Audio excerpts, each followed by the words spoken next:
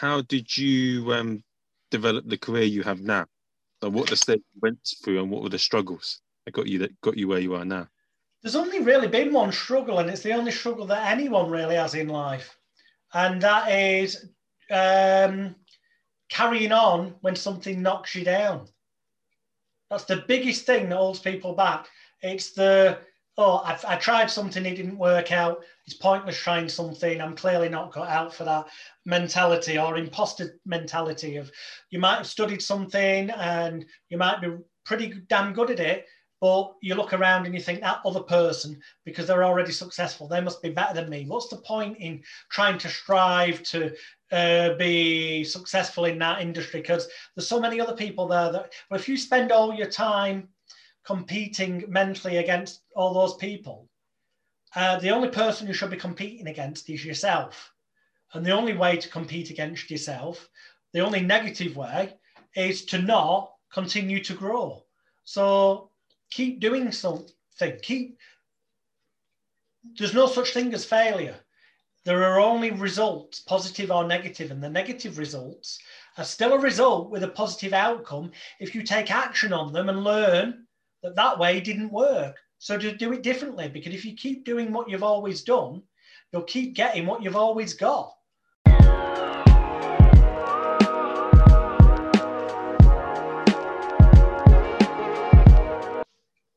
Hello and welcome to another episode of the Marvin's World podcast, a podcast where we speak to absolutely amazing and fantastic people who inspire us to do what we love.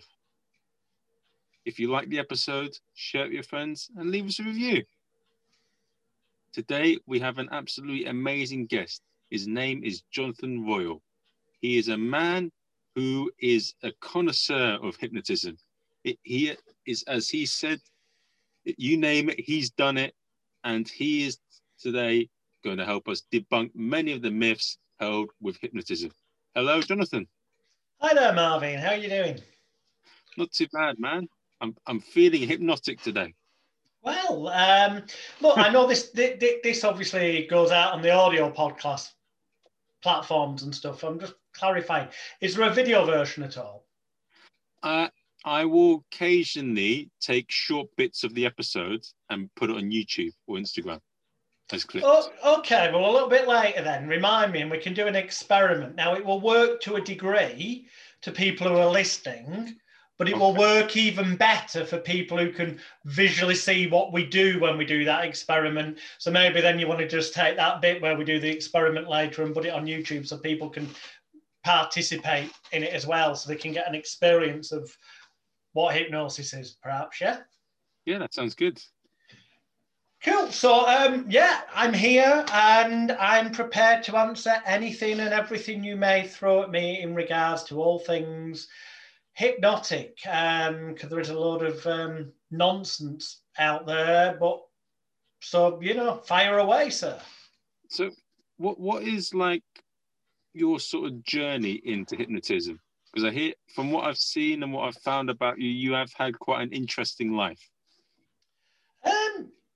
Right, it's more interesting, likely, when it wasn't happening to you. It's like anything; the grass is always greener, so to speak. We tend to get to a point where we take things for granted when we're involved in them, and it's happening to us. But I was born on a travelling circus, so. Crikey, I was literally 3 and a bit. So I was born in 1975. So towards the end of 1978, I was Britain's youngest professional paid circus clown, doing comedy and clowning in the circus ring with my dad. Tizzy the Clown is he's called when he's doing clowning on Gandhi's Circus in England. And that's... my life started off growing up on the circus and seeing from the inside that things are not always as they seem to be. And by that, I mean, in the circus, you can go and see things that look death-defying and incredibly dangerous. But let me tell you, having been on the inside, a lot of them, as long as you're using the right equipment, are pretty relatively safe. With the exceptions, obviously, of you know, if you're on a high wire and you fell off without a safety net, you're likely to kill yourself. But what I'm saying is the stuff that looks dangerous that actually isn't as dangerous as it looks. And inversely, there's stuff that doesn't look that dangerous, might be visually entertaining and amazing looking, but it doesn't look that dangerous, that actually, if it goes slightly wrong, can prove pretty damn dangerous for the performer. Things are not always the way they appear. It can often be inverted. And I learned this at a very early age. And that view on life developed further when I kind of rebelled against my dad, because when I got to being about, it was shortly before I was 7, my mum wanted us to settle down and live in a house rather than travelling with the circus. My dad carried on travelling, and I would go at the weekends and holidays and perform with him. But during the week, rather than going to different schools, we then got a house, and I went to the schools. Well, school, rather than travelling around. But I started getting bullied by the teachers because I was appearing in national newspapers. Here in England, there's a paper called the Daily Mirror. And in there, I was featured at the age of 6 with the headline, "Alex, the Circus 60." And after that went in, pointing out that I was performing weekends, holidays, and getting paid for it, I think the teachers worked out I was probably earning more money than them. I don't know if it was jealousy or something, but I started getting, for want of a better phrase, bullied by the teachers, treated like shit. And school became kind of a living hell. So I practically begged my mum to take me out of that school, but there were no other schools nearby. So we actually ended up moving by the time I was 8 to a town about 7, 8 miles away, just so I could go to a different school, where fortunately the teachers were great about the fact that I did performing and appeared in the media on reasonably frequent occasions. But unfortunately, the children, the other pupils, found it weird and targeted me as the odd one out. So the bullying stopped from the teachers, but started from pupils. And I kind of blamed this on my dad, because I figured that if he'd not got me into doing the circus clowning, then I wouldn't have been in the media, then I wouldn't have become the victim for bullying. But by this point, I kind of got addicted to an audience applauding or laughing at the right times, because it gives you that feel-good feeling, dopamine release in the brain. It's like, you'll hear a lot of performers say it's the best drug, and that's why when they're not on stage, they'll often feel like, or they've not performed for a while, they'll feel really down and low. And that's why a lot of them end up turning to drugs, alcohol, sex, and other stimulants to try and get some sense of that feeling they get when an audience is clapping or laughing at the right time. So I stopped doing the clowning, but I wanted that applause. And from an early age, my hobby, because I was getting paid to perform as a clown, but my hobby was magic, as in conjuring tricks. And indeed, at the age of 4 and a bit with my dad, we were on the Golden Mile in Blackpool promoting the Paul Daniels Magic Museum that was on the Golden Mile, doing a head guillotine illusion out the front and then getting people to come in. And if you're in a different country hearing this, if you just go on YouTube and type in Paul Daniels, you'll soon see what a major star he was, in Britain. So all the money I was earning at that young age, I was buying magic, and I was fortunate that we also knew a lot of magicians because we were in show business, and I was getting taught stuff. So when I rebelled against my dad and stopped doing the clowning, I already had put together a reasonably professional, almost standard magic act that I could then turn to performing magic and doing magic shows to get that applause or laughter or different audience reactions that were relevant, that as it does for many performers, made me feel valued and kind of worthwhile. If you like, it is like a drug, a psychological drug, performing, the reaction. So I was rebelling against my dad, but I was still performing, and I then quickly discovered that it wasn't so much the fact that I'd been a circus clown that caused me to be seen as the odd one out. It was just performing in general. I was still getting bullied by the kids when they saw me in the papers as a magician. and doing stuff like that. So I became very depressed when I wasn't performing, very much a loner. And I came across a book when I was about 10, 11, called in the library in the adult section, called How to Win Friends and Influence People by Dale Carnegie. And I saw the title and I thought, How to Win Friends and Influence People. Hang on. If I could do that, then they're not going to bully me. Seemed the obvious answer. So I got the book and I read it. And what I very quickly discovered is that the contents of the book, whilst they may have sound psychological basis, and they do to a degree, and whilst they may work reasonably well for adults, using them on other adults, they don't work at all well for an 11, 12-year-old trying to use them on other 11, 12-year-olds to stop themselves getting bullied. In fact, if anything, it actually makes matters worse. So that didn't help. But what I did notice when I took the book back to the library, its contents having spectacularly failed, that in that same section, because I saw it in the section next to where the magic books were, the sports and pastime section had the magic conjuring books in, and next to it was the psychology and self-help.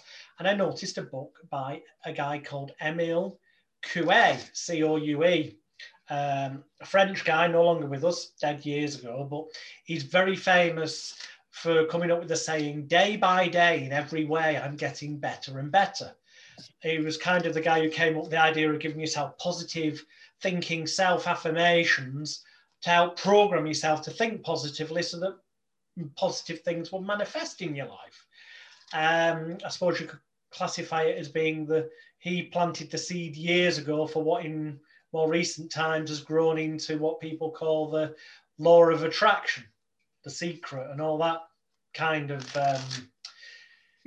I was going to say bunkum, but it isn't bunkum. It works if you use it right. The trouble is, these books that are out there that make millions of dollars and pounds for their authors don't quite explain it right, or people don't understand it and use it right, because if they did, then the kind of self-help publishing industry will be out of business because people wouldn't need to buy any more books. Yeah. And yeah, actually the self-help publishing industry is growing every year and is a multi-billion pound industry where people buy books again and again and again, which kind of tells you that means that either A, what's in the books doesn't work, or that the people who buy the books don't put it into action right, or they do put it into action right, but then it seems like too much effort, so they give up doing it. Yes, it's funny that you mention all that. Yeah, exactly. But there's a YouTuber called James Janney, and he exposes a lot of like pyramid schemes and a lot of sort of things with law of attraction as well, and like gurus. And one of the things that they play on is that people get this sort of high that you get from drugs that makes them keep getting it, and so they feel like they're progressing, but there's no concrete results that they're progressing or getting what they want. And exactly what you said there, yeah. I mean, yes. They would be for it if what they said worked, because then they wouldn't need to buy the products. Well, but the thing is, what they say does work in essence, but it doesn't. They tell them enough, like you've just said, to kind of get that short-term high or feel-good factor, but with no long-lasting kind of results. So they have to buy the next piece of the jigsaw and the next piece, and they may or may not ever piece it all together. Whereas if you're told all the bits of the jigsaw and shown how to fit them together, then you won't need any more books. You won't need any more audio cassettes, compact discs, downloads, whatever, because you would already have all those abilities within you to be able to then utilize them, adapt them to whatever context or situation in your life. And most of the self-help industry, personal development industry, is a lot like religion, really, structured to keep people dependent and coming back. And I really don't agree with that at all. Yeah, it's basically sharks. Effectively, they're playing on vulnerable people. I don't know, someone who's been bullied or down, and they think, "Oh, I can't do this," but they give them that hope, and they keep them hooked. Yeah, and lots of these gurus, I call it gurus. I mean, it's ironic because my website's magicalguru.com, but all the word guru means is teacher. And the truth is that if you teach somebody properly, it should be like, and I'm not in any way religious, but it should be like that biblical saying: teach a man to fish. Give a man a fish, and he feeds for a day. Teach a man to fish, and he can eat every day, kind of thing.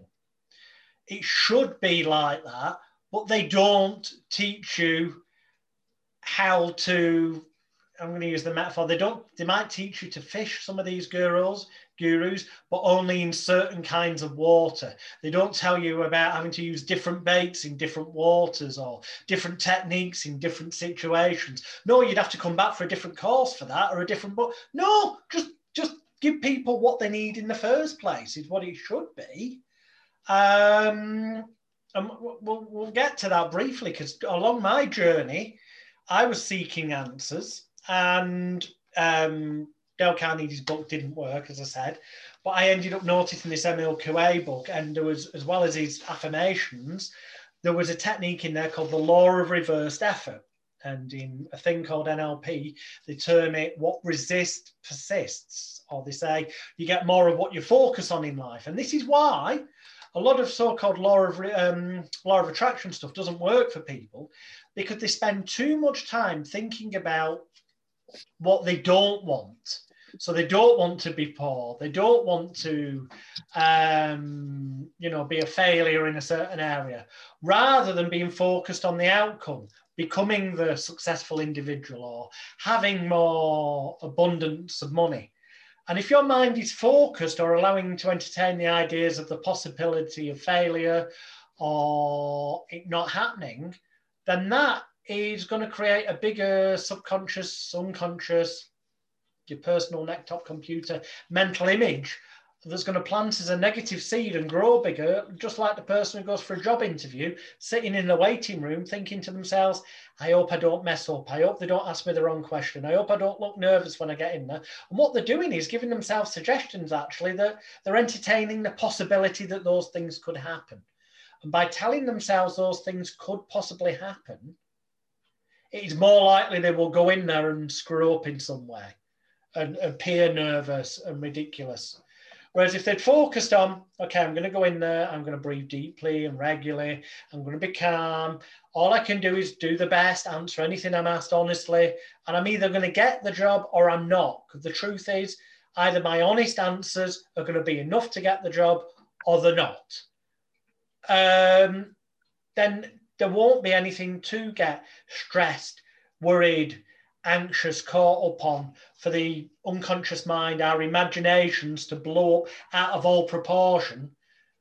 So they're far more likely to actually be calm and relaxed, and in turn to come across better, and in turn have an increased better chance of actually getting what they want. So one thing I want to ask on top of that is, so there's the book on Napoleon Hill, right? Where he Think and Grow Rich. Yeah. And he claims to have interviewed that person. But when you look at the details, the person he claimed to interview had completely different beliefs to what it says in that book. And him himself didn't do that well.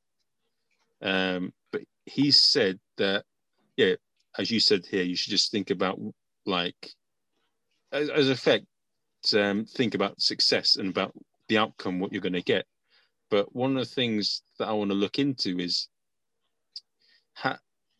if you just, it's good to think about the outcome, but what if like, I mean, someone punches you in the face and you still think, I'm going to think about positive thoughts or this and that. I mean, where does that come in? Well, funnily enough, that's kind of where I was going, because in that book by Emile Coué, there's the law of reversed effort that I mentioned. It gives the idea that the word try is a powerful suggestion. If you tell somebody to try to do something, the word try implies the possibility of failure or it being difficult. Okay? And if they get caught up on that idea, it's more likely to become a self-fulfilling prophecy that it doesn't occur for them, which is why you will see hypnotist on stage telling people to place their hands together and squeeze them together tightly and imagine them gluing, locking, welding, cementing together. And at the end, they'll say to them, okay, now try to separate your hands. The more you try, the more they stick, lock, glue, weld, cement, bolt together. Well, yeah, part of it is the mentally imagining those ideas of the hands being glued, locked, welded, cemented together. But the biggest factor is the word try, planting that seed of doubt, the idea that there's the possibility there that it will be difficult or impossible to separate their hands. And I read this in the MLQA book, and the next day, when the bully who most days would pin me against a wall and slap or hit me and then walk off laughing his head off with his little mini gang, came up to me and pinned me against the wall, prior to him doing what he normally did, which was to, you know, basically start saying disgusting and offensive insults and stuff so that his little gang would laugh. His little cult following would laugh at him for a while before he got fed up and decided to hit me. I thought, sod this. Use what they call in NLP a pattern interrupt, which is to do something unexpected that people don't expect to occur, so that their mind suddenly goes, what's going on?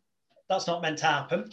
And then in that moment, while they're in that kind of dazed sensory overload state, you give them, if you give them a suggestion, a command, it's more likely to be acted upon because they're in that dazed state of what the heck's going on, that's not supposed to happen. And then their analytical, critical faculty that normally rationalizes things in everyday life is too busy trying to work out what was going on that just confused them. So when they get an instruction, they just kind of act on it. That's the theory, at least. I didn't know if it worked at the time, and I just turned around and butted in. I said, well, why waste time trying to, you know, make jokes about me or insult me? Just bloody hit me if you're going to do it. Go on, try and hit me now. Because I figured I had nothing to lose because I was going to get hit anyway because I knew that's what happened every day. So I had nothing to lose. And what happened is, to the moment of saying, you know, why waste time? Why not just hit me now?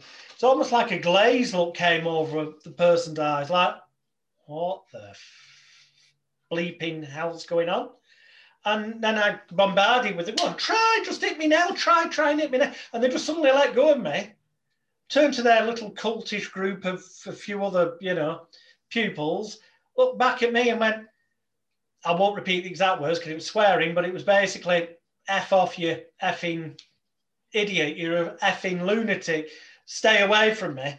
And got the little group to follow them because they clearly, looking back on it now, weren't expecting that. Would have been the last thing they expected, and didn't know how to rationalize it. It was sensory overload, like the book said.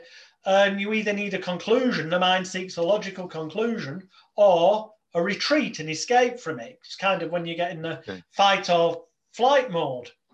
And never after that day did that particular individual basically say a word to me or come near me.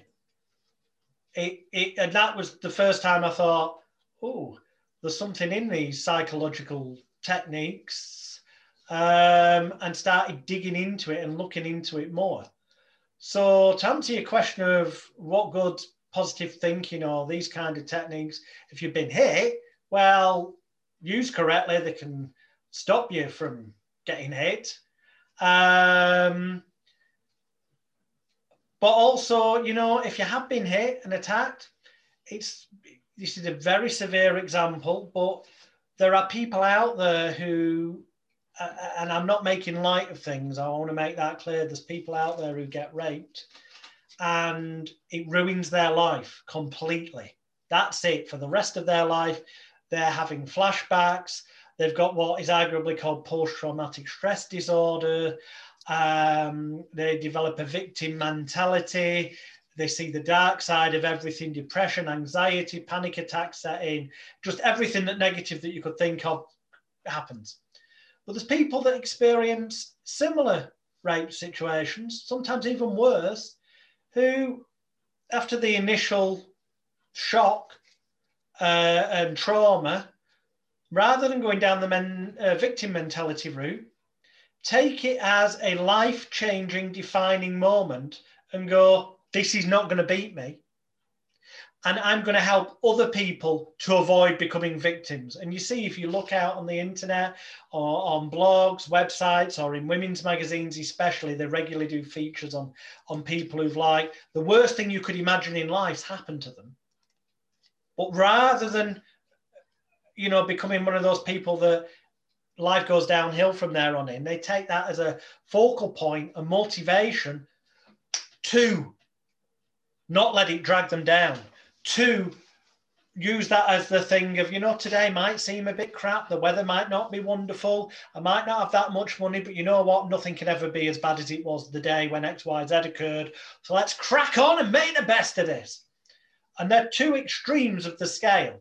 And for the majority of people, thank God, life comes somewhere more in the middle. But life, your world, the one thing that you can control, as it were, and have power over is the way you choose to react to any and all situations. Okay. And may I ask, so how is sort of the metaphysical and yourself sort of connected? How is that all connected? Let's just clarify, what do you personally mean by metaphysical? So when people are saying like your thoughts and your mind, how does that shape the universe and all that? You know, how? Well, you know, to some degree, it depends how arty-farty, winky-wanky, tree-hugging, new age bullshitty you want to get. To some degree, there is an argument that, you know, there is a universal consciousness that we all tap into. It's just some of us do it more regularly than others. And there's an argument that people like Nikola Tesla, the great inventor, and Einstein tapped into this universal consciousness because they often talked about waking up and having had dreams that gave them ideas, or they didn't know where the idea came from. And they actually make reference to that, you know, they may have tapped into a universal consciousness. Maybe, who knows? We can't prove for definite that there isn't such a thing. So we have to kind of entertain the possibility. Personally, in terms of how do our thoughts affect the world? Well, obviously, if everything you do is a negative thought with negative intent, and you have zero regard for your fellow human being or for the planet or for the environment, then it's going to have a negative effect to some degree on the world. Of course it is, on other people, their reactions to you, the environment slowly apparently getting worse. But, you know, again, it's not rocket science. I don't care whether people want to be vegetarian, meat eaters, vegans, whatever they want to do, that's their own choice. All I would say is that, generally speaking, if you do something natural, something that's completely normal and natural, you will tend to, in the long term, get natural, good, positive results. Now, with food eating, in nature, in the wild, man tended to eat both vegetables and meat, so history shows us. Now, your kind of vegetarian, vegan camper people would say, yes, but, you know, there's evidence that eating meat and stuff can cause cancers and that. Well, actually, look into it deeper. What the evidence actually tends to show is that processed interfered with meats, but also this could be plant-based produced foods as well, if they've been sprayed with pesticides and all this, that, the other. It's the unnatural things that cause the unnatural results physically. And so it's the same way with the mind. If you have negative thoughts all the time, or you see the worst in situations, you are far more likely to end up dipping into depression. You're far more likely to end up experiencing anxiety and stress, or having panic attacks. Or if you do encounter a traumatic or, painful one-off unexpected life experience, if when you experience that, you were already in a depressed, anxious, stressed out, overwhelmed state of mind, you're far more likely to go down the victim mentality route than if you were more positive and out, positive thinking, more go-getter, more confident prior to that traumatic experience happening. When, it may knock you down a few pegs, but because you were already more, I'm going to say, energized like a battery, so to speak, that when it's deflated a bit, you're still at a higher level than the negative thinkers were to start with. So you're more likely to go down the, I'm not going to let this get me down. I'm going to use it as motivation to never let life take me that low ever again. Okay. Type state of mind. What was your sort of journey into sort of to becoming a hypnotist, and sort of, so you sorted out a bully through doing that, but like, what was your journey into like becoming a fully understanding like hypnosis and the way the brain works? Well, the first thing I did was take a training course in hypnotherapy, which I was actually it was early 1989 at the time. So when I'd passed the course, I was still only just 14 years of age. Needless to say, I lied about my age on the application form because this was a correspondence distance learning course. I figured that they probably wouldn't let a 14-year-old, or 13 as I was when I started taking it, 14 when I passed it, take it. So I lied and said I was 18. Only after I'd passed the exam did I contact them and say, I've got to come clean, I'm not 18. And after much deliberation, they ended up issuing me a new certificate with my proper date of birth on, because they said, well, at the end of the day, you passed the exam. We're not that happy you lied, but we do agree that we wouldn't have let you take the course in the first place if you told us up front your age. But as you've passed the exam and you've done the coursework along the way, we can't take it away from you that you passed and you clearly understood it. So I became the youngest ever member of the Association of Professional Hypnotherapists and Psychotherapists. The time was run by, no longer with us, he's died now, but Dr. Brian Howard ran it. And from there, I actually started treating people, advertising for clients, although I lied about my age because I figured clients wouldn't come to a 14-year-old. So I used the certificate I had that made I was 18 when I went to the local newspaper and said I'd passed. So that the photograph showed me with a diploma, but it kind of confirmed that I was 18. That was the only bit of kind of credibility because, to be honest, I looked about 14.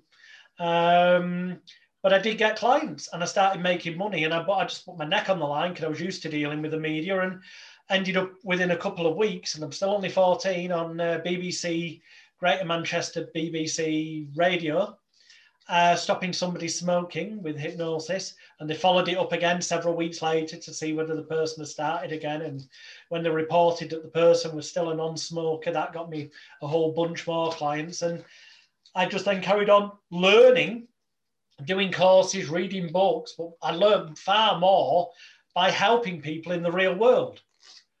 But also then, great, it was earning me money, but it wasn't getting me a round of applause, because strangely enough, at the end of a therapy session, the person doesn't tend to stand up and clap. And I still had that desire for that audience reaction. And I saw a stage hypnotist perform, and I thought, hang on, I know how to hypnotize people. And there was a little bit of mention of stage hypnosis in the course I did. Maybe I should give that a go. And I did. And at first it didn't work too well. Then I got the hang of it and also sought more training on that particular niche area, and ended up being able to do a stage hypnosis show. And by the time I was 15 and a half, I was regularly doing hypnosis shows in pubs and clubs, and kind of mastered that side of it. But because I'd come from a background of trickery and deception, whether it was magic tricks or the truth behind how certain things worked on the fairground or the circus, both of which I grew up around. I looked for what I perceived as the tricks, the easy way of making things work and making them work more consistently and regularly. And it was that rabbit hole that led me to studying persuasion, more conventional psychology, and looking at emotional and psychological manipulation, as I would term it, what is more commonly called by people out there mind control techniques, how to get people to do things against their will. How do governments brainwash, manipulate people with propaganda? How do they control the media to slowly drip feed a narrative, a message into the human mass populace's consciousness so that it builds up to the point where people believe something for which there's actually no particularly really good evidence if you were to start digging. And yet, by that point, it doesn't matter about evidence, because if the majority of a population have been led to believe something, it doesn't matter how often that small minority tell them it's not true. It's too late then. It's in there. So what you've basically said there is like the Men in Black thing, where he says that a person is smart, but people are stupid. Group mentality, people are much easier to manipulate in groups than they are as individuals, without a doubt, which is one of the keys to doing a stage hypnosis show. The more volunteers you have on stage, the more likely they are to unquestionably accept the suggestions and commands they're given, to the point where it becomes an automatic reaction to respond to whatever the hypnotist says, because they don't feel victimized and on their own, because they're surrounded by other people doing silly, daft, crazy things that the hypnotist has made them do. Whereas if there was just one person on the stage and everyone else staring at them, the pressure's on. They're far less likely to do it. Okay. And when you look at a lot of like hypnosis out there, how many sort of branches are there? Like you have NLP, you have like stage hypnosis, like hypnotherapy. There isn't a ton of branches. There's a lot of people that come up with different names and repackage elements or old techniques and give them different slants so they can justify giving it a fancy name that they can copyright. And then because they've trademarked some fancy name, they can charge people money to take that course so that they can license them then to have a certificate in it and to use the name and be able to use a logo on their website and apparently attract clients. The truth is, the underlying reason why all of those psychological techniques, whether they're called hypnotherapy, NLP, Tibetan mind control, whatever the frigging hell it's been relabeled as, the reasons why they work are always the same when they do work. It's just most of these people teaching things don't teach their students how it truly works, because they want them to come on the next course when they come up with another fancy sounding name and apparently fancy technique. When at the end of the day, they're just important seeming ritualistic processes for people to focus their conscious attention on. And when their conscious mind is focused on something to the exclusion of everything else, that means that then the critical faculty, analytical area of the brain, that section that rationalizes things and questions, is this right, is it wrong, kind of goes to sleep or goes on a lunch break type of thing. And at that point then, what the hypnotist or therapist or person with nefarious persuasionist, maybe they might be called, commands or suggests to the person, very little conscious attention is paid to it.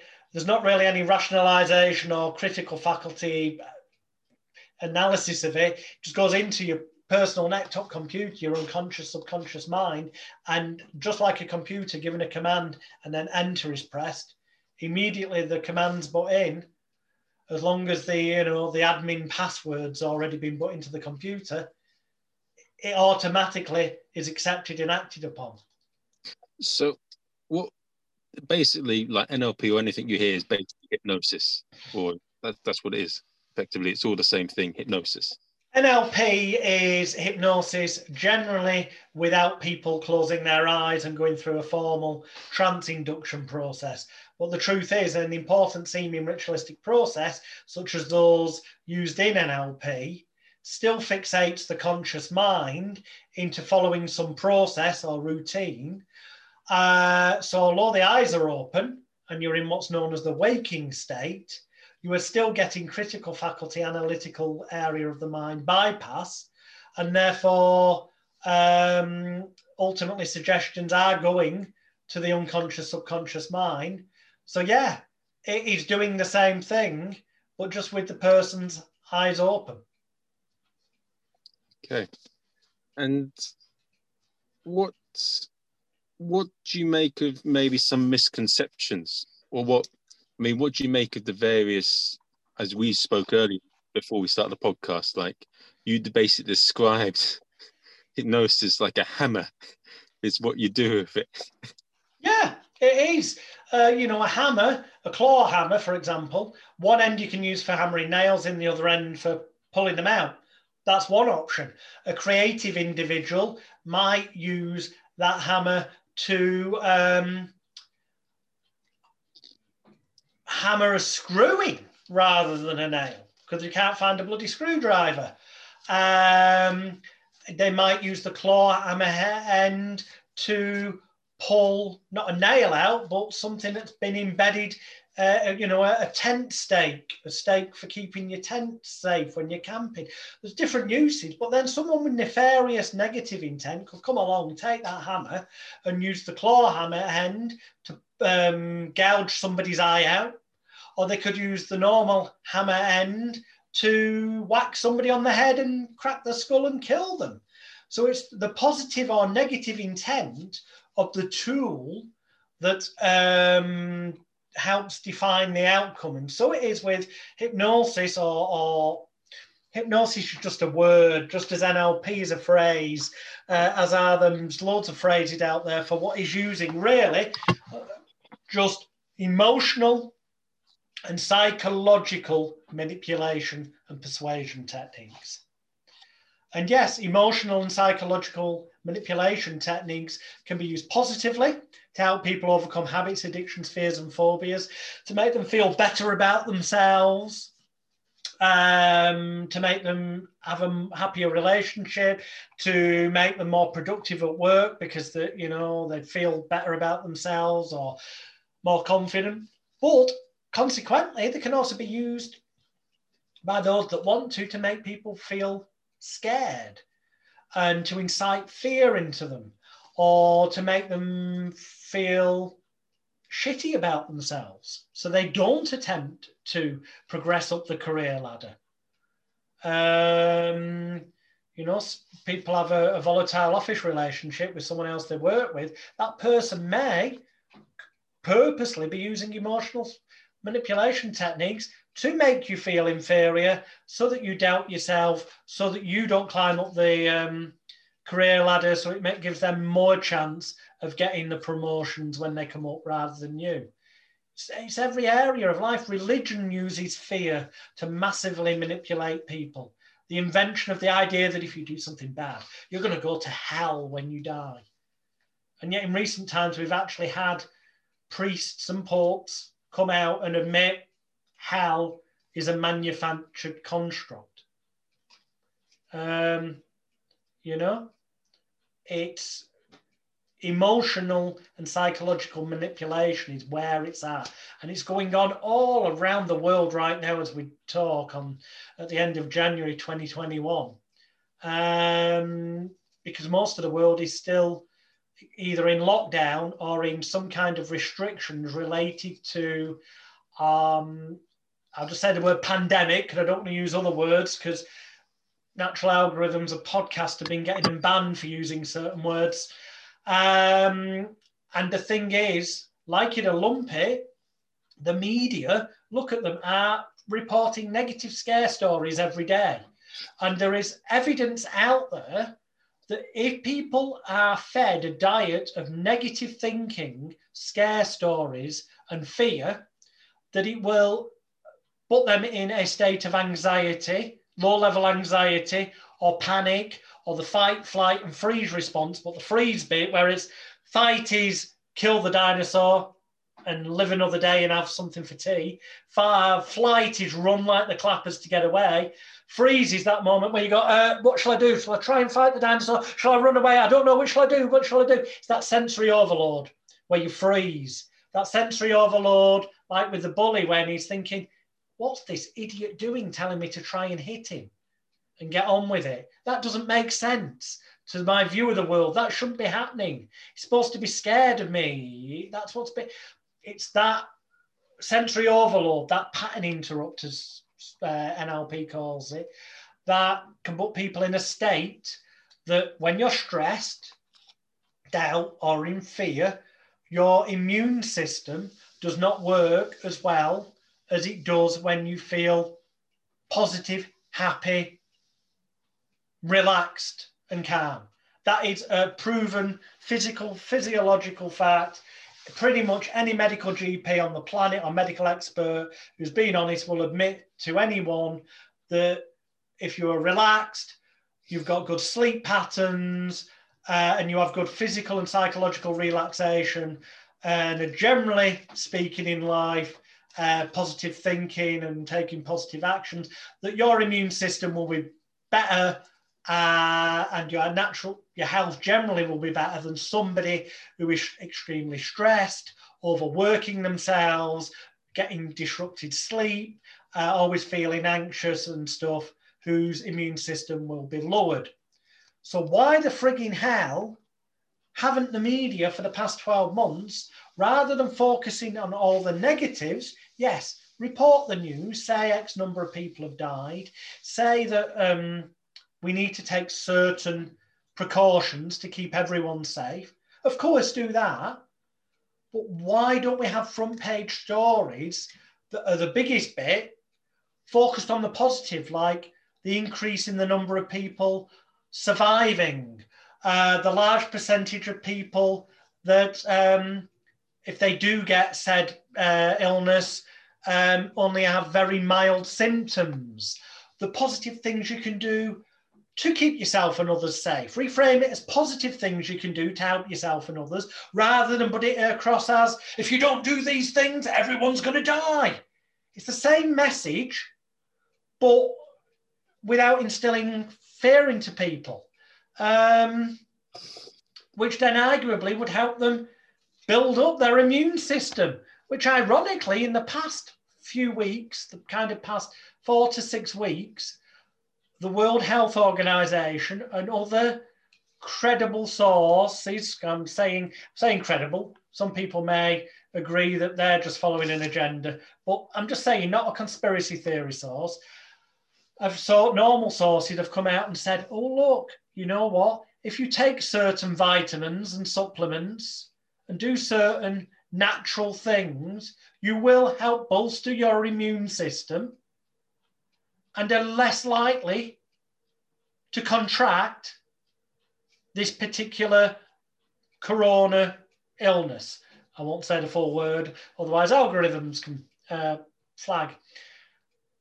And yet you look back, they've always known this, because, you know, in flu seasons, years and years gone by, they always say to people, take your vitamins, take your minerals, eat this right type of stuff, and it'll bolster your immune system. So why now are they focused on the negative? Well, one, I would argue, as does my documentary, Extreme Danger, Extreme Hypnosis, it's time for the sleepwalking zombies to wake up, which you can watch free of charge on my website, magicalguru.com. I would argue that this pandemic is very real. People are dying, yeah. I'm not one of these people who's going to tell you it doesn't exist. No, it does exist. It's happening. People are dying. It's tragic. But it's not as bad as they're making out.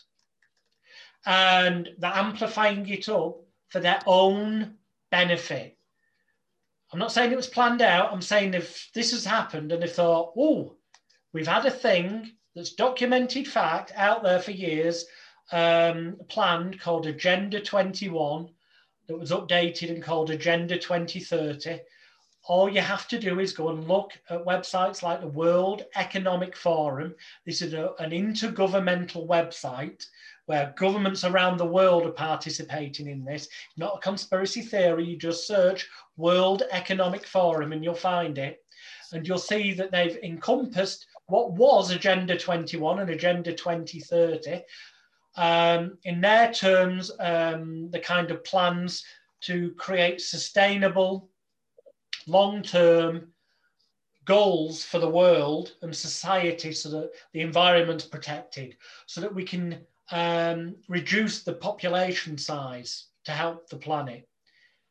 Some might rephrase it as being so that we can find a way to depopulate the planet by hundreds of millions of people, because that's what they're actually after doing. And that's where things like the video where Bill Gates openly says, if we do a really good job with vaccines, we can likely depopulate the planet by a big percentage. That video genuinely is out there. He said it. What his intent was through those words is debatable, but he definitely basically says if we do a good job with vaccines, we could depopulate the world by tons of people. Go look for yourself at the Great Global Reset. It's always been planned out. They're aiming to have all this in place by 2030. But what's come along that plays right into their hands, an opportunity where the world in general, I know there's people that don't fall into this category, but generally speaking, a large proportion of people, and you only need a reasonably large proportion of a group for it to then become group mentality. And it doesn't matter what the rest of the people say then, however much evidence those other people have, if there's ever such slight majority of them in the camp of, we don't believe that, then cognitive dissonance kicks in, it's called in psychology, whereby they don't want to accept the evidence the other people show them, because if they did, they have to accept that what they previously believed and valued and thought to be real was a deception and untrue. And that would make people feel a bit silly or bad inside. So that is why they'll often then seek confirmation bias and only look at stuff that confirms what they believe to be true. And the powers that be, the elites, know this, and they use psychological and emotional manipulation through the media scare stories to create those subdivisions. And actually, you know, they're not bothered if people are disagreeing with each other, because they know the minority will not win against the majority. And they know that by causing arguments and disagreements, it causes division in society. And it means that people are so caught up arguing the toss on social media with each other that they're not looking at the bigger agenda of what's really going on. And what's really going on, we're getting closer and closer to a cashless society, where I'm not going to say we're going to be microchipped, because we're already tracked by our mobile phones, you know? Even if you turn off the tracking, you can still be tracked. It's already happening. If you voluntarily use a phone device, you're being tracked, simple. And this ultimately can end up being the device you have to pay with rather than cash. All the things are already in place. It's not like some major bloody big conspiracies got to happen. All the things are already there, with most people already with phones. All they've got to do is usher out cash, and we're heading, if everyone remains asleep and doesn't start taking more responsibility for themselves, we're heading to become like China. Okay.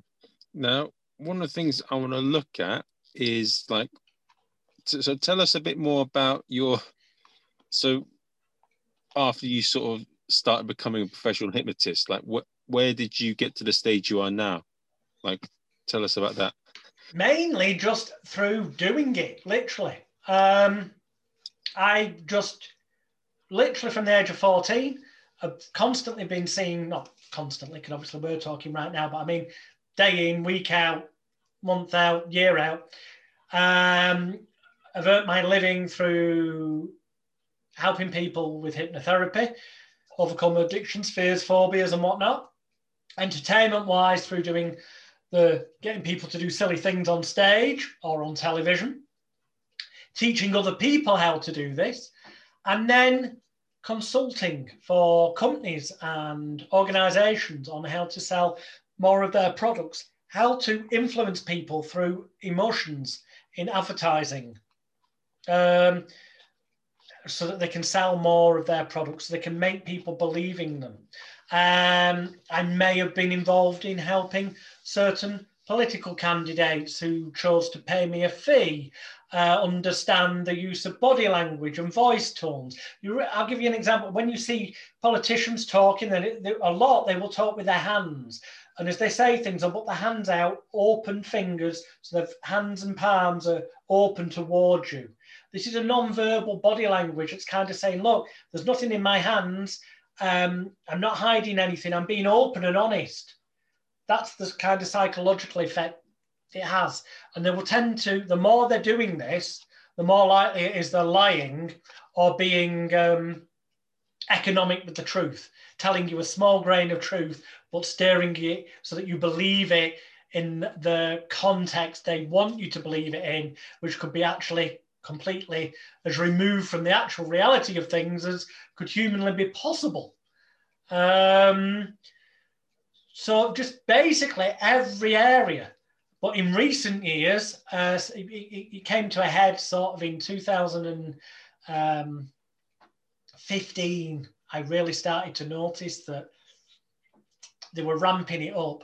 The disinformation in the media, the lies, and what was the end game. And the more I looked into it, the end game is this Agenda 2030, the Great Global Reset. Hence, I started putting together the documentary that got released in 2019, writing the book Extreme Danger, Extreme Hypnosis to go with it, to expose bullshit on all levels. And that's the bullshit, lies, dishonesty, and nefarious negative use of these techniques that goes on in politics, religion, and all areas of everyday life to control people by the powers that be, but also the negative use of these techniques to influence and control people into buying things that are complete and utter crap.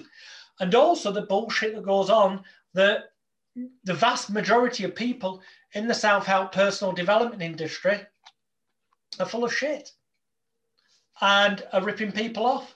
And that's why people buy book after book, course after course. If they were taught the truth up front properly, people would not need to buy book after book or go on course after course to feel as though they were achieving to something, to feel loved. Because every human being wants to feel loved, wanted, needed, appreciated, cared for, cherished, and valued. And if there's any inadequacy or any element missing on any level with any of them, it will have a knock-on effect on their self-image, their self-confidence, their self-esteem, and their self-control, which self-control is willpower. And if there's any knock-on effect on any of them, it will have a negative effect on their self-love, self-worth, self-respect, and selfishness. Now, selfishness, I mean in a positive sense. I mean that in the sense like if you're on a plane and there's a problem, like the air hostesses will tell you, if you've got 3 kids with you, don't spend time putting your kids' oxygen masks on first. Put yours on first so that you don't pass out, so that then you're not going to pass out trying to put the masks on your 3 children. Sometimes there's situations where you've got to be selfish to be selfless. If there's a negative element on any of them, then people feel like they've got a gap, something's missing, and they try to fill it. And people will fill that either by overeating, or trying to drown out that gap through over drinking, or escape that state of mind through drugs, or try and get the high where they feel loved through recreational, sex addiction, or through joining a cult so they feel part of a family, a circle. And people create these situations on purpose to make people feel bad so that they will get addicted to buying more books or courses, or going to these expensive seminars, or joining that religion and putting money in a tithe or a contribution. It's not good. So, but one thing I'm going to look at is like, how did you develop the career you have now? Like, what the state went through and what were the struggles? that got you where you are now? There's only really been one struggle, and it's the only struggle that anyone really has in life. And that is carrying on when something knocks you down. That's the biggest thing that holds people back. It's the, oh, I tried something, it didn't work out. It's pointless trying something. I'm clearly not cut out for that mentality, or imposter mentality of, you might have studied something and you might be pretty damn good at it, but you look around and you think that other person, because they're already successful, they must be better than me. What's the point in trying to strive to be successful in that industry? Because there's so many other people there that, well, if you spend all your time competing mentally against all those people, the only person you should be competing against is yourself. And the only way to compete against yourself, the only negative way, is to not continue to grow. So keep doing something. There's no such thing as failure. There are only results, positive or negative, and the negative results are still a result with a positive outcome if you take action on them and learn that way didn't work. So to do it differently, because if you keep doing what you've always done, you'll keep getting what you've always got. The only way you're going to get a different outcome is by doing something different, which is why when you look at people that are held up as being mega successful and creative in history, people like Edison, who invented the light bulb. Well, we won't get into the argument that apparently somebody did before him. Yes. But we're just, generally speaking, people say Edison invented the light bulb. And the metaphor is, they say, but you know, why didn't you give up? Because there were 1,800, however many attempts, don't bother writing in with the correct number, but there was like thousands of attempts that you failed, it didn't work. And Edison's apparently said, well, I didn't fail. I successfully found out that wasn't the way to do it. So I knew I had to do something different. And eventually he found the way of doing it different that is what became his success. Yes, so it's a bit like a lot of people that are really successful. They don't follow the crowd, but basically what it is they find a way of bringing their unique product to the world that works for them. That's what it is. You've got to give time for your audience to find you, so to speak. An example, and he said something similar to this to me in 1993. In 1993, I was also doing a bit from the performance side because I wanted the audience applause. I did a bit of dabbling into the alternative comedy scene, and I was supporting the British comedian Lee Evans, a place called the Buzz Club in Manchester. And frankly, I died on my arse, what comedians call dying on their arse. Basically, I did what I was doing and people didn't really laugh when they should have done, and the odd person booed, and negative reaction, we call it dying on your arse. And afterwards I was in the dressing room, and Lee Evans, he wasn't famous at that point, and if you're not in England, look on YouTube, but you may have heard of Lee Evans being in films like Mouse Trap, I think it was called, and There's Something About Mary, and he's done comedy films as well, Funny Bones and a few others. And he said, look, I'm only just starting. At this point, he was top of the bill, but in a comedy club. He wasn't big on telly or anything, and he wasn't filling theatres, but he got to the point where he was the headline act in the reasonable sized comedy clubs. And he said, there were times when I died on my ass. And I said, what did you do? How did you alter the act? And he said, not massively at all. It's just that, you know, people hadn't seen this majorly physically expressive, visual type comedy in so many years, since kind of musical days in England, that they had nothing to compare it to. It took them a long time to get used to it. And he said eventually the audience found me, and it sort of took off from there. And sometimes it can be about waiting. It's easier these days. You can find out who your audience is a damn sight quicker, because obviously you've got the digital channels of social media. And if you're doing something that resonates with a cross-section of people, somebody is likely to hear about it and share it with other people in that cross-section, and you're going to get heard about relatively quickly. I'm not saying you're going to become a superstar immediately, but you're going to start to plant the seeds quicker than back in my day, when I'm sounding old now, when there was no internet. We had to do it the old-fashioned way. So, but if you believe in what you're doing, you know, obviously, if what you're doing is just a means to make money and it's not working, then perhaps it might be wise to try something else.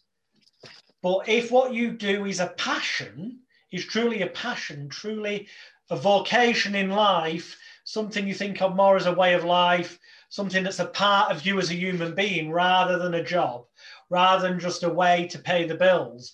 If it's something that you'd, you know, if you won the lottery and you had all the money in the world, so you never needed to worry about paying the bills or where the next penny was coming from, if it's something you'd still choose to do because it brings you joy and happiness and a sense of identity of who you are, then for that kind of thing,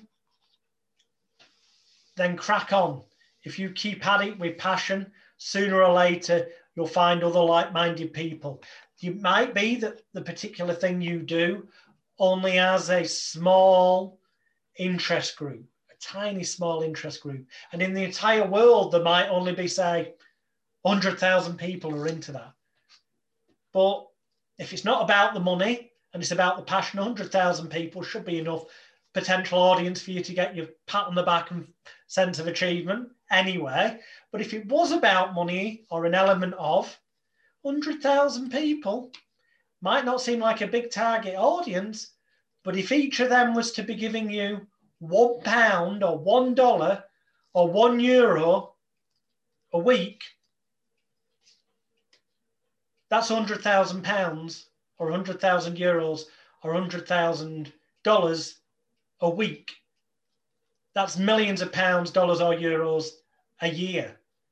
You don't actually need to become some major A-list celebrity always on television or always releasing videos that go viral and watched by millions of people to be able to live an income and lifestyle of what people perceive an A-list celebrity to live, if that's your desire in life. It comes down to what are your true values and what are your real triggers. What is it you really want? Now, one thing I want to look at, so there's two sort of things I want to look at. So one of the things I want to look at is, how does someone go on and sort of find the sort of right path? Because, you know, as you said, a lot of self-help, they con people with this and that, but how can someone sort of apply hypnosis or that sort of technique to find out what's right for them and what's working for them and what they should go out and do with their life? There's two answers to that. Let me give you the flippant one first. And this is tongue-in-cheek, listeners and viewers, okay? The obvious one is to go to magicalguru.com, magicalguru.com. And if it's a habit, addiction, fear or phobia, anxiety, or if it's anything that can be classed as an issue that a hypnotherapist would deal with, just click on the page on my website that says hypnotherapy. Scroll down and there's various videos on that page. One of them, about the third or fourth video down, is called the free virtual online treatment session. And the key thing is about this, it's free. And if you do what that video says in the way the video tells you to do it, and you imagine what that video tells you to imagine in the manner it tells you to imagine it, then you will overcome your habit, addiction, fear, phobia, or whatever. Simple as. And it will not cost you a single penny. Okay. And if you want to, you know, generally in life, other things, goal setting, achieving what you want to achieve in life, then go to the same website, click on where it says Hypnosis Bookstore. And there are, it will show you the top 10 hypnosis books in the world. Now, one of them is called the Encyclopedia of Self-Help, Personal Development, and it's got a mega long title, but it's called the Encyclopedia of Self-Help, Personal Development, and every other connotation of that. Okay. It will cost you... Say hello. Hello, people. Hello. So, It will cost you, I've forgotten how much it is, but let's just say this is a thick, it's as thick as an encyclopedia. It's A4 size. It's about 500 pages. It's only about £20 sterling. That one book, you will never need any other self-help book ever again. It's got goal setting in there. It's got how to achieve your dreams. It's got how to deal with panic attacks, anxiety. It's got how to deal with the imposter syndrome where you don't feel good enough and compare yourself to other people. It's got how to deal with anxiety, stress, depression. It's got everything. There's no other books. There's no upsell. This is one of the reasons, incidentally, I'm nicknamed the British bad boy of hypnosis. Not so much because, ironically, I've done anything particularly bad. I did do some controversial stuff years ago to prove that controversial stuff could be done with hypnosis, where other hypnotists said it couldn't be. But in recent years, it's more because the vast majority of hypnotherapists, hypnotherapy trainers, stage hypnotists, stage hypnosis trainers, personal development consultants, and those who run courses in those areas and self-help, unless they're people that I've taught or who come to me for ongoing coaching and mentoring, which I do with a lot of the celebrity names, helping them with their businesses, then the rest of them hate me with a vengeance. You know why? Because if people listen to what I'm saying and put it into action in life, they will never need to waste hundreds and thousands of pounds on those people's books, CD programs, downloads, live events, because they'll already have all the keys they need. They want self-help? Get my Encyclopedia of Self-Help Personal Development. It's about 20 quid. You'll never need to buy another book. What you'll need to do, though, is take action. Reading it won't be enough. You've got to put into action what's taught in the book. If you want to overcome your habit, addiction, fear, or phobia, go to my website, go to the therapy page, watch the free virtual online treatment session. Do what it says the way it says. Imagine what it says, the way it tells you to imagine it, and it will cost you nothing. And you will, like thousands of other people have around the world, overcome your habit, addiction, fear, or phobia. Simple as, and you'll never need to pay a penny to a hypnotherapist. It's that simple. If you want to learn how to help other people with hypnosis, take my Elite Hypnosis Bootcamp. It will cost you money, yes, but I guarantee you that in my bootcamp, which if you contact me, if you go on my website and click on the link, it says it's $5,000. If you contact me and mention this podcast, I will send you a link that will knock 90% off, which that means that for less than 500 United States dollars, you could earn up to 18 world-class accredited qualifications and diplomas, taught by 16 different world-class experts, because it's not just me, there's 15 other teachers in there. And I guarantee it comes with a full 1 year, 100% satisfaction money-back guarantee. The terms and conditions are on the website, but it guarantees that if you put into action what's in the bootcamp, you will earn at least $12,000 United States dollars or £12,000 sterling or 12,000 euros more bottom line profits in your business, whatever that may be, as long as you utilize the techniques taught in the bootcamp, than you did in the previous 12 months before joining the bootcamp, or you get 100% of your money back. None of the other trainers have got the balls to give that kind of guarantee. The fact is, it's simple as this. It's honest and upfront. It will tell you and teach you anything anyone else on this planet can teach you at a fraction of the price they would ever charge you, because most hypnotherapy qualifications will run anywhere in England from around £600 on the lowest end up to about £3,500 at the top end. Whereas I'm saying that for $497, if you contact me for the discount link, You're going to learn everything that all of those courses could ever teach you from everyone else, and a ton of stuff they'd never teach you, and you'll never have to spend another penny again.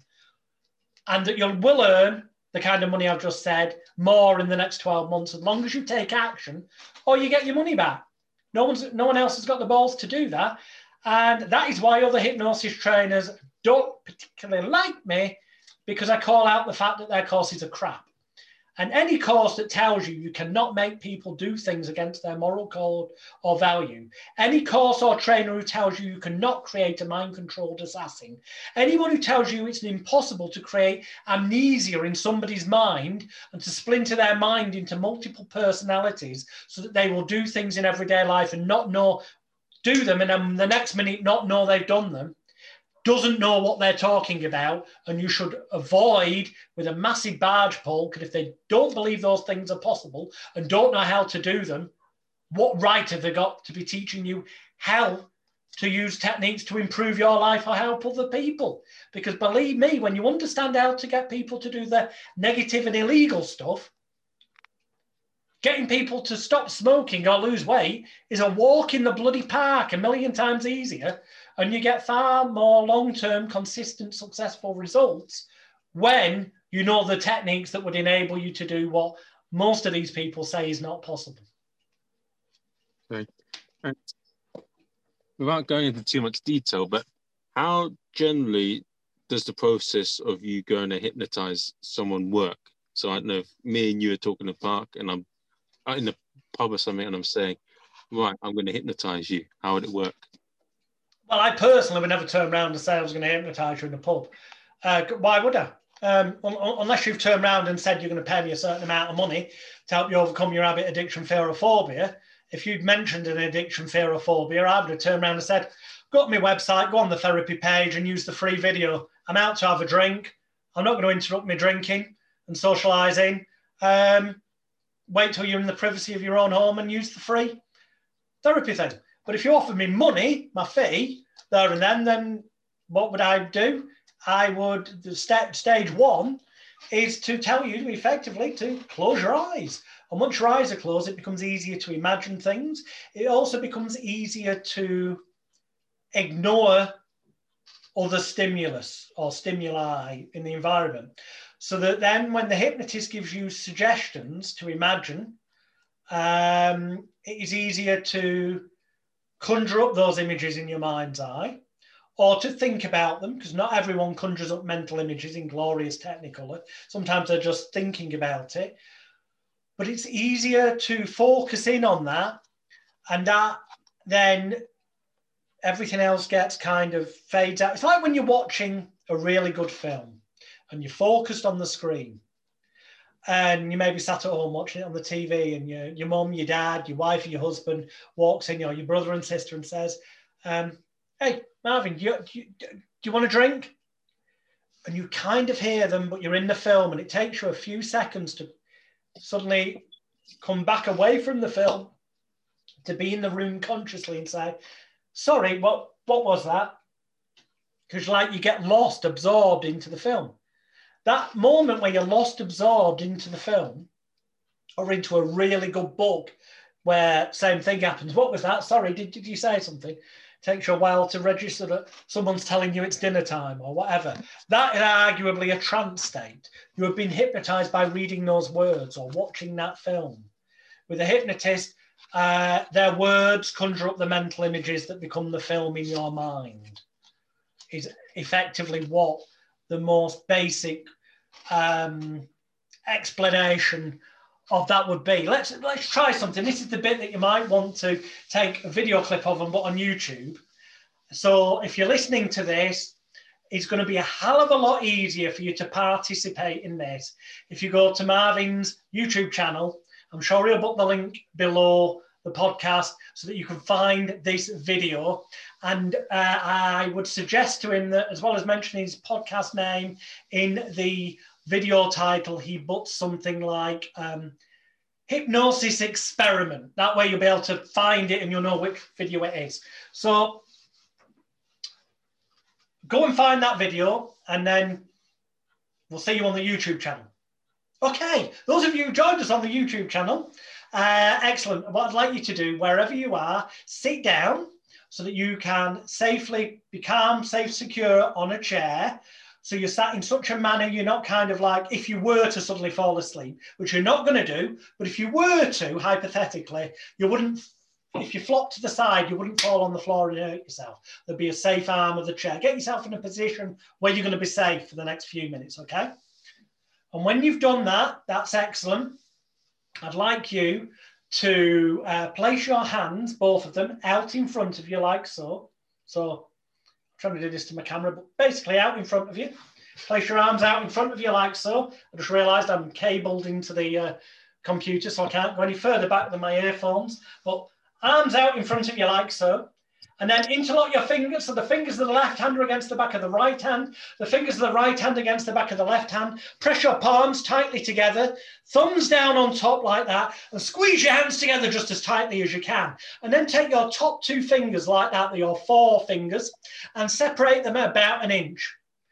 But look directly into my eyes on the video, because I'm going to count backwards from 3 down to 1. On the count of 1, if you concentrate, as I'm sure you will, you'll find by the count of 1 that your fingertips will be sticking together, they'll pull together, because on 3, as you use your powers of intelligence, imagination, and concentration effectively, it's almost as I click my fingers that the world's strongest magnets are starting to attract the tips of your fingers together, getting closer and closer with every breath you take, every noise you hear, every word I say, and every thought you think. Because on the count of 2, you can imagine now it's almost as if someone has come along with a piece of rope and they've tied that piece of rope around your fingers and they're pulling that rope tight like a knot around your fingers. So it pushes your fingers together more rapidly, more closely, so that your fingertips get closer and closer as you allow that to happen, proving to yourself you're using your powers of mind effectively. And on 1, a vast majority of you should find that right now, if they're not already touching, your fingertips spring together like the world's strongest magnet is touching them together. And I can see on here that at the very least Marvin's fingers are definitely very close together, but it may be that they're actually touching, I think. Would that be fair to say? Yes. Okay, in which case, each and every one of you, you can move them like you just did, but they did end up touching, which proves to me that you've just used your powers of intelligence, imagination, and concentration effectively. Because really, you're the person who does the job. I give you suggestions, but you imagine them and can make them reality. But if you chose to resist, you could do in this short experiment. I mean, if I was over many days and months to use secret mind control techniques, I could do stuff, but this is just safe cooperation. So take your forefingers now and put them against the back of your hands. And now squeeze your hands together again like you did before, but then push your hands away from you like this. So you're looking at the back of your hands, you're looking at your knuckles, you're looking into your hands like this. And you're pushing your hands away from you, and then push your hands up above your head. So your arms are straight above your head. Look up at your hands, at the back of your hands. So you're looking up at the back of your hands. That's excellent. Everyone at home, pushing the hands high up into the air, towards the sky, towards the rainbow. I'm going to count from 3 to 1. On the count of 1, if you concentrate this time, and you use your powers of intelligence, imagination, and concentration effectively, as you did before, then you can just prove to yourself that you've done this correctly and find that on the count of 1, your hands will be stuck fast, tight together till I clap my hands. When I clap my hands, they'll separate. But on 3, just imagine that the fingers of the left hand are lock glued, welded, cemented to the back of the right hand. And the fingers of the right hand are lock glued, welded, cemented to the back of the left hand. It's almost as if on the count of 2 that you can imagine using your powers of intelligence, imagination, and concentration effectively, just as you did before, that it's almost as if the world's strongest superglue is sticking your hands in place. As on 1, keep pushing your hands high towards the sky, high towards the rainbow, as though you're reaching for your dreams. And just prove to yourself you've done this right. And as you keep reaching high towards the sky, towards the rainbow, just try and separate your hands and notice that they're locked, glued, welded, cemented. As you keep pushing high towards the sky, towards the rainbow, they're locked, they're glued, they're welded, cemented tight. Clap my hands and then they separate. You can separate your hands right now, they come apart. Yeah. Weird, crazy. For a lot of you at home, that worked wonderfully like it did for Marvin. For some of you, you just found it more difficult than normal, and then you will have gone, and suddenly, eventually, but with a lot of effort, your hands will have separated. Drop a comment below the YouTube video and let us know how easily, how difficultly, or how not at all, to what degree you were or were not able to separate your hands, or to what degree and speed your fingers with the magnets rapidly went together. Let's see how many of you were using your powers of intelligence, imagination, and concentration effectively, because in those experiments, that's what it's about. If you focus on the suggestion you're given, that takes, like I'm planting that seed, but it's you that uses your mind and allows it to grow into a reality that in that moment becomes that your fingers come together with magnets, or that your hands lock together. But the moment I clapped my hands, they came apart for you. And the reason for that, quite simply, because you then allowed them to come apart, because I told you in advance that would be the trigger, the signal that would allow them to come apart. The only reason they stayed together, for those of you that did, or were difficult to separate, is down to the degree of your state of mind, taking it seriously, and using your powers of mind to visualize what I suggested to you. If you visualized what I suggested to you, then your hands will either have locked and not come apart till I clap my hands, or they would have been incredibly difficult to separate. But let us know. Let us know. Drop a comment below the video on YouTube. Yeah, I'll be intrigued to see what happens. It'll be interesting. Yeah. You can always get a result if you're flexible enough in your approach, have enough different approaches available, and have enough time available. That's okay. And repetition is the key. That's why television advertising, seeing an advert once, doesn't make you automatically want to go out and buy that product, generally speaking, unless you're already thinking about buying that kind of product and synchronicity kicks in and it comes on. Generally speaking, you need to see that baked bean advert for Heinz baked beans, maybe, that goes, beans means Heinz, and that earworm to get in your brain. You need to see it multiple times over multiple days, so that when you're in the supermarket and you think, you know what, we need baked beans to go with what we're having for tea, that when you look on the shelf, you're more likely to change brand and pick up the Heinz baked beans than just picking up the supermarket's own brand. It needs repetition to get in there and grow. So that's what I mean. You know, it can be over a period of time. It might not be a case of spending 30 minutes with somebody on one day. For, you know, the nefarious side of things, such as mind-controlled assassins, it's quite often a matter of only spending 10 or 15 minutes with somebody in a casual environment every day or couple of days, but over a period of weeks or months, that slowly brainwashes and conditions them to react to certain triggers and conditioned responses in the way that you want them to, so that down the line, you can then get them in an environment where you can fire off those triggers and arguably take control of that person's mind and direct them to do what you always plan to get them to do. Okay. It's been a very interesting, I mean, thank you for coming on the podcast. It's been very... Thank you. Thanks for having me. There's a lot of things that I can consider. I know there's going to be people out there who go, hang on a minute, you can't make people do things against their will. Yeah, you can. Go on magicalguru.com, click on Extreme Danger, Extreme Hypnosis. There is not just my documentaries, it's an hour and 45 minutes long that we're now giving away for free. But there's also a web series that I did with a producer called Richard Willett, who works closely alongside David Icke, the British truth researcher. And David Icke's son's actually in my documentary, as you'll see.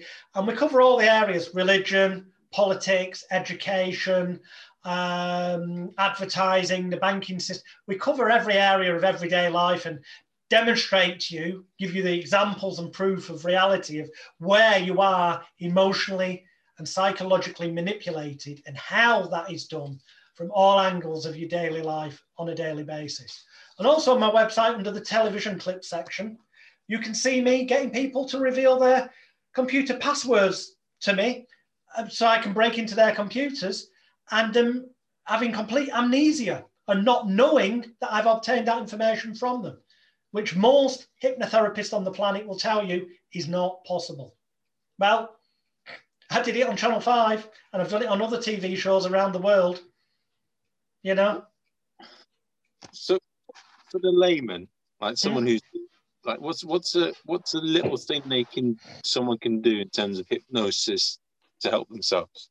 So in terms of dealing with someone trying to manipulate them, and then also not manipulation, but having more positive interactions with other people. The easiest way to avoid yourself being manipulated, whether that's consciously or subliminally, okay, whether that's through social interactions with family and friends, work colleagues, or it's on the bigger scale of everyday life through your religious minister, politician, advertising, or the media, is to set aside an hour and 45 minutes and watch my documentary, Extreme Danger, Extreme Hypnosis. Because when it's pointed out to you where this has been going on around you all through your life, once you become consciously aware of those things that up till now have been happening at an unconscious, subconscious, subliminal level, you can never be blind to them again. And once you're not blind to them and you know they're happening, you then are empowered and have got the conscious choice to accept or reject. Whereas when you're not consciously aware of them and they get into your unconscious, subconscious mind, you know what? You don't really have a choice to reject. As long as those messages are repeated long enough, it will take different lengths of time for different people. But as long as they're repeated long enough, if they're going in without conscious acknowledgement, which is where you can accept or reject, then sooner or later, you are going to end up being influenced and manipulated and controlled by it. So the biggest thing you can do is to become consciously aware of how these techniques are used. And that's the entire point of Extreme Danger, Extreme Hypnosis, the documentary you can watch free of charge. Again, we were selling it at one point on Amazon On Demand and Vimeo, but then the world went crazy and myself and the producer saw that the media were lying to people and politicians were lying to people and inciting fear and confusion into people and things we've talked about. And my documentary exposes this and helps people take control for themselves. And myself and the producers and everyone involved said, you know what? Sod it. It's not about making money. Let's take it off sale. So now if you go on Amazon Prime Video on Demand, you'll see it says it's advertised there, but it says no longer available. That's because we're now giving it away free.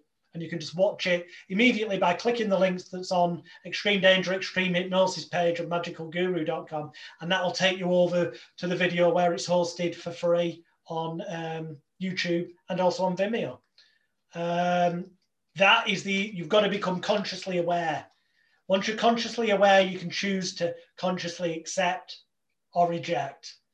When you're not consciously aware, with enough repetition, you are going to get influenced to some degree. Okay.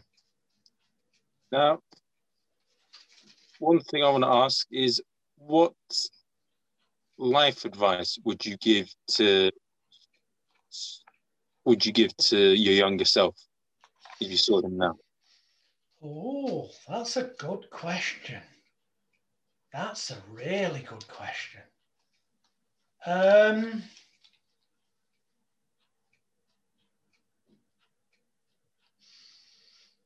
think the piece of advice I would probably give to a younger me, and let's take an example of, say, an 8-year-old me, so that's kind of when things were starting to go down that depression route I spoke about earlier because of the bullying. And I think this would apply to anyone now, however old they are, would be the reality of life is it's impossible to make everybody like you. There will always be people who don't like you, or they think they don't like you, but the truth is they never met you, they never really know you, which is more prevalent through the fakeness of social media, but they don't like what you stand for or what you do or what you believe. There's always going to be people that disagree with you. And if you spend your life too focused on trying to please all of the people all the time, all it will ultimately do is cause you misery and pain. Accept the fact that you're never going to please everybody. But as long as you're not going to physically, emotionally, mentally, or in any other way harm anyone with what you do, then, you know, if they get upset and take exception at something you say or do, well, tough luck. There's always going to be some people who get upset. But as long as you're not going out physically ripping people off or hurting them, cliche, treat people the way you'd expect to be treated yourself, then have pride in yourself and just find the audience and the friends and the associates and the people that do resonate with you, that do like what you do, that do accept what you do, and just know that there will always be people that don't like you, and that the more successful you get, the more there will be people who are jealous, vindictive, or look at your success, and rather than taking it as inspiration that if that person can achieve that, so could I, see it as, why should they have achieved that? Why not me? And they get all negative. Be the person who concentrates on being the best possible you. Okay. And what are values you have in terms of the people you mix with, like, and yourself? Me personally, I don't mix with a lot of people. I'm not a massively social animal. There are people who are in my audience, who do resonate, that I will meet up with. And sometimes that's small groups, sometimes big groups, like specialist conventions, you know, like your Doctor Who fans that go to a Doctor Who convention. There are similar in the magic community, because magic's still my hobby, even though I don't particularly concentrate on that as a career anymore. So generally speaking, it is just don't cause anyone any undue, unnecessary pain or hardship. Keep yourself to yourself. That's me personally, because don't be bothered. Does it matter if somebody else is social media posts are getting more likes than yours? Is it really going to change your world? No. If you get your sense of worth in life through getting more likes on your social media post, you need to closely examine what you're doing with your life. Seriously. Okay. And what has been the biggest achievement in your life? What's something that's happened in your life that you're most proud of? Oh, without a doubt. It's unquestionably the thing that I'm proudest of is how exceptionally talented, academically bright, but also creatively talented and friendly and well liked amongst so many different social circles, just by nature of the amazing person she is, that my daughter has become and is. Oh, fantastic. And what, does she do the same sort of thing as you, or? No, she's far more talented. Far more difficult things she does, like singing and dancing, multiple different, you name it, from ballroom dancing to modern dancing to tap to ones I've never heard of, acting, create normal art, painting, drawing. She's just massively creatively talented. Okay. No. But academically as well, with your normal stuff. I mean, your normal stuff, your maths, your English, your arithmetics and all that. She's a consistently a grade A student. Whereas, I didn't pay much attention to such things at school. So I'm immensely, on all levels, that's what I'm proudest of in life. And has she turned what she loves into a full-time job where she doesn't have to do other things? Well, she's still at school. So, okay. Yeah. But yeah, ironically, she kind of she is earning money. because she's got a management company and has appeared in television shows and films. You don't see her face, but she plays a big part in a thing called Creeped Out, a children's thing that's on Netflix in most places of the world. Season 2, you'll see the Curious, a big character in that that's at the beginning and end of each program, is played by Ashley Smith. So, yeah, way more talented than me. Yeah. So, and okay, well, I just want to say I will, yeah, there's a lot of things to think about, and I think a lot of people are going to think about a lot. And I will probably edit this podcast and I produce it around a month or two. Whenever, yeah. Just let me know when so that I can share it around for you. Yeah, and I'll get out to as many people as possible, and yeah, just make the most of what this time we're in, and I will drop you a message. All right, dude. Yeah, as soon as you do, once it's out there, I'd say I'll share it to all my. I've got a mailing list of people that sign up for a newsletter, so I'll send it to them as well as on all the social media platforms and whatnot. Yeah, let's see what happens, and I think, yeah, just take care, and I'll speak to you soon.